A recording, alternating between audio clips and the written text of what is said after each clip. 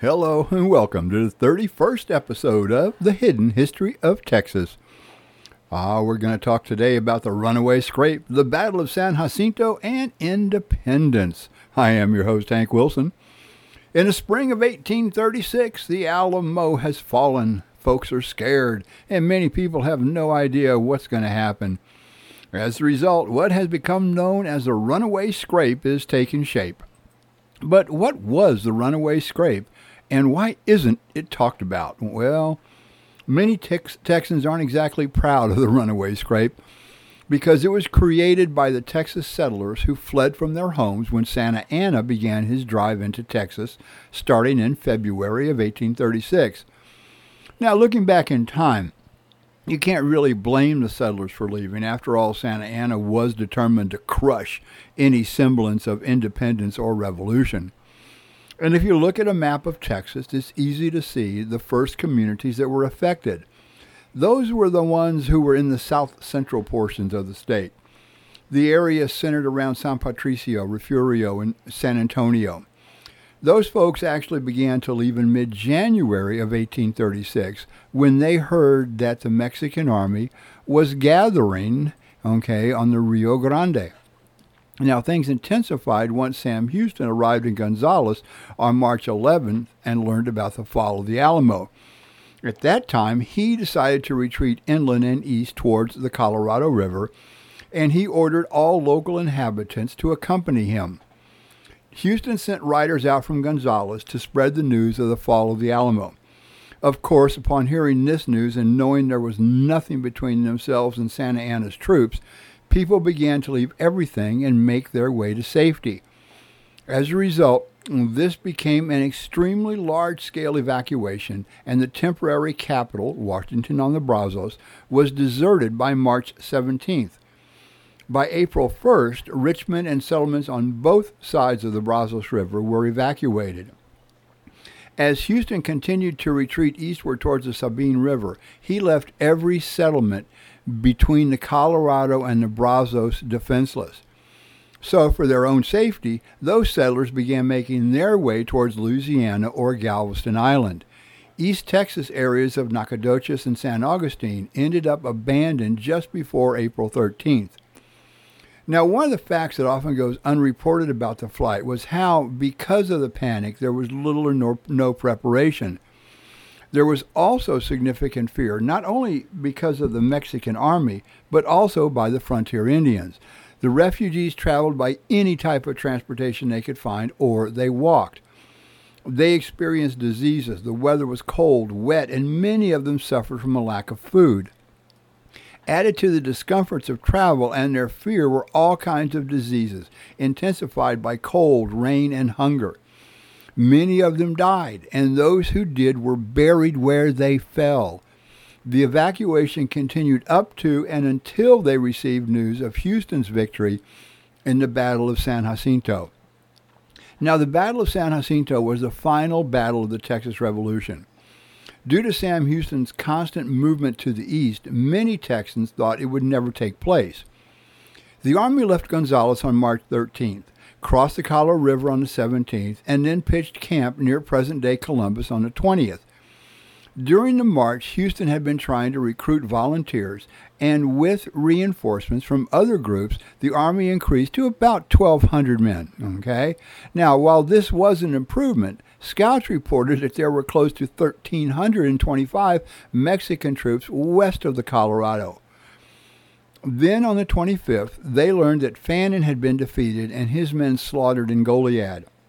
And at that point, many of the men left to go join their families on the Runaway Scrape. Houston was not deterred, and he led his troops to San Felipe de Austin by the 28th. And by the 30th, they arrived at the Jared E. Groce plantation on the Brazos River. Now, at that time, Interim President David G. Burnet ordered Houston to stop his retreat. Secretary of War Thomas J. Rusk urged him to be more decisive in his defense of Texas. Meanwhile, Santa Anna decided to take control of the Texas coast and any of the seaports that were there. He crossed the Brazos River at present-day Richmond on the 11th of April and on the 15th he arrived at Harrisburg with about 700 men. Well, Santa Anna ordered that Harrisburg be burned, and then he started pursuing the Texas government, who he thought were at New Washington or Morgan's Point. When he arrived there on the 19th of April, he found that everyone had fled to Galveston. Well, this caused the general to begin to march to Anahuac by way of Lynchburg. Meanwhile, on the 11th of April, the Texans received the Twin Sisters, two cannons which were to play a pivotal role in the final battle. The army crossed the Brazos River on the Yellowstone and on the 16th reached Spring Creek in present Harris County. At this point, the army reached a crossroads. They could take the road leading to Louisiana and escape Santa Anna, or they could head to Harrisburg. Remember now that on the 16th, Santa Anna had ordered that the town of Harrisburg be burned to the ground. So, when on the 17th, Houston decided to take the road to Harrisburg, his men were elated and ready to fight. Okay, now, on the 18th of April, they reached White Oak Bayou, which is currently within the city limits of present-day Houston. While they camped there, Houston learned that Santa Anna had traveled down the west side of the bayou and the San Jacinto River, and crossed using a bridge over Vince's Bayou. This would play a role in the upcoming battle because the Mexicans would have to cross the same bridge to return. It would be their only avenue of escape. Now, on the morning of the 19th, Houston surveyed the situation and informed his troops that they would soon have the action they were calling for. He reminded them of the massacres at the Alamo in San Antonio and the garrison at Goliad. That evening, his forces crossed Buffalo Bayou to the west side, just about 2.5 miles below Harrisburg. So, here we are. Things are coming to a head. Now, one fact rarely mentioned is that Sam Houston's army was short almost 248 men who had become sick and were unable to be counted on. So those men were left behind with the baggage at the camp, which was situated opposite of Harrisburg. Houston marched his men until midnight, let them rest, and then resumed moving at dawn on the 20th. They continued to move down the bayou, and then when they arrived at Lynch's Ferry, they were able to capture a boat that was full of supplies for Santa Anna. Now, at that point, they fell back up the Harrisburg Road and pitched camp in some timber that was actually kind of in a shallow valley, the rising ground. Now, Sidney Sherman, who commanded a small detachment of cavalry, encountered the Mexican infantry and almost started a major engagement. During the fighting, Owens J. Trask was killed, another Texan was wounded, and several of their animals were killed, okay? And the animals were horses, which were very important and vital at this time. Mirabeau B. Lamar, it's a very popular name in Texas, a private, fought so well and stood out from everyone else that he was placed in command of the cavalry. Meanwhile, Santa Anna had camped under high ground that overlooked a marsh and was about 3/4 of a mile from the Texas camp. His army quickly built breastworks of trunks, baggage, pack saddles, and other miscellaneous pieces of equipment. Both sides prepared for action. On Thursday morning, April 21st, the Texans were eager to attack. That morning, the Texans heard that General Coss had crossed Vince's Bridge with approximately 540 troops, and those reinforcements grew the Mexican forces to about 1,200. Houston ordered Erastus Deaf Smith, a Texas legend, by the way, to destroy the bridge.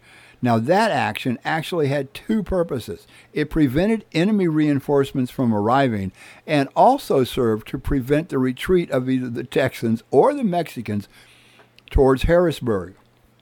Shortly before noon, Houston held a council of war with Edward Burleson, Sidney Sherman, Henry W. Millard, Alexander Somervell, Joseph L. Bennett, and Lysander Wells. The officers disagreed, with two wanting to attack and others were in favor of waiting for Santa Anna to attack. Houston decided to attack, and he placed his forces in what was known as battle order at about 3:30 in the afternoon. This was key because it meant that the Mexican side would be quiet during afternoon siesta. The Texans' movements were screened by trees in the rising ground, and since Santa Anna had no lookouts posted, the movements of the troops went unnoticed. Edward Burleson's regiment was placed in the center of the battle line. Sherman's men were positioned on the left wing. George W. Hockley's artillery was on Burleson's right. Henry Millard's infantry was on the right of the artillery, and the cavalry under Lamar on the extreme right. Twin Sisters, those cannons, were wheeled into position, and the whole line, led by Sherman's men began the attack crying out, "Remember the Alamo, remember Goliad," as they charged. The battle, which many considered to be one of epic proportions because of what took place after it, only lasted about 18 minutes. When Houston filed his official report, he listed 630 Mexicans killed, 730 taken prisoner. Due to the element of complete surprise, the Texans had only 9 of the 910 Texans who were killed or mortally wounded. About 30 received minor wounds. Houston was one of those injured, as his ankle was shattered by a musket ball. The Texans were able to capture a large supply of muskets, pistols, sabers, mules, horses, provisions, clothing, tent, and, more importantly, $12,000 in silver. During the battle itself, Santa Anna disappeared into the brush or the marsh, and the Texans sent out search parties. On the morning of the 22nd, a party that consisted of James A. Sylvester, Washington H. Seacrest, C.N.R. Bostic, and a Mr. Cole discovered a soldier hiding in the grass. Dressed in a common soldier uniform that was dirty and wet, the man was treated like all the other captives. It was only after that several other Mexican prisoners addressed him as El Presidente was his identity realized.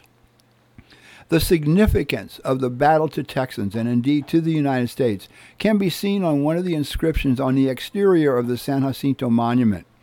It reads, "Measured by its results, San Jacinto was one of the decisive battles of the world. The freedom of Texas from Mexico won here led to annexation and to the Mexican War, resulting in the acquisition by the United States of Texas." Okay, New Mexico, Arizona, Nevada, California, Utah, and parts of Colorado, Wyoming, Kansas, and Oklahoma. It wasn't just about Texas. And that's what it led to. Almost 1/3 of the present area of the American nation, nearly 1 million square miles of territories, changed sovereignty.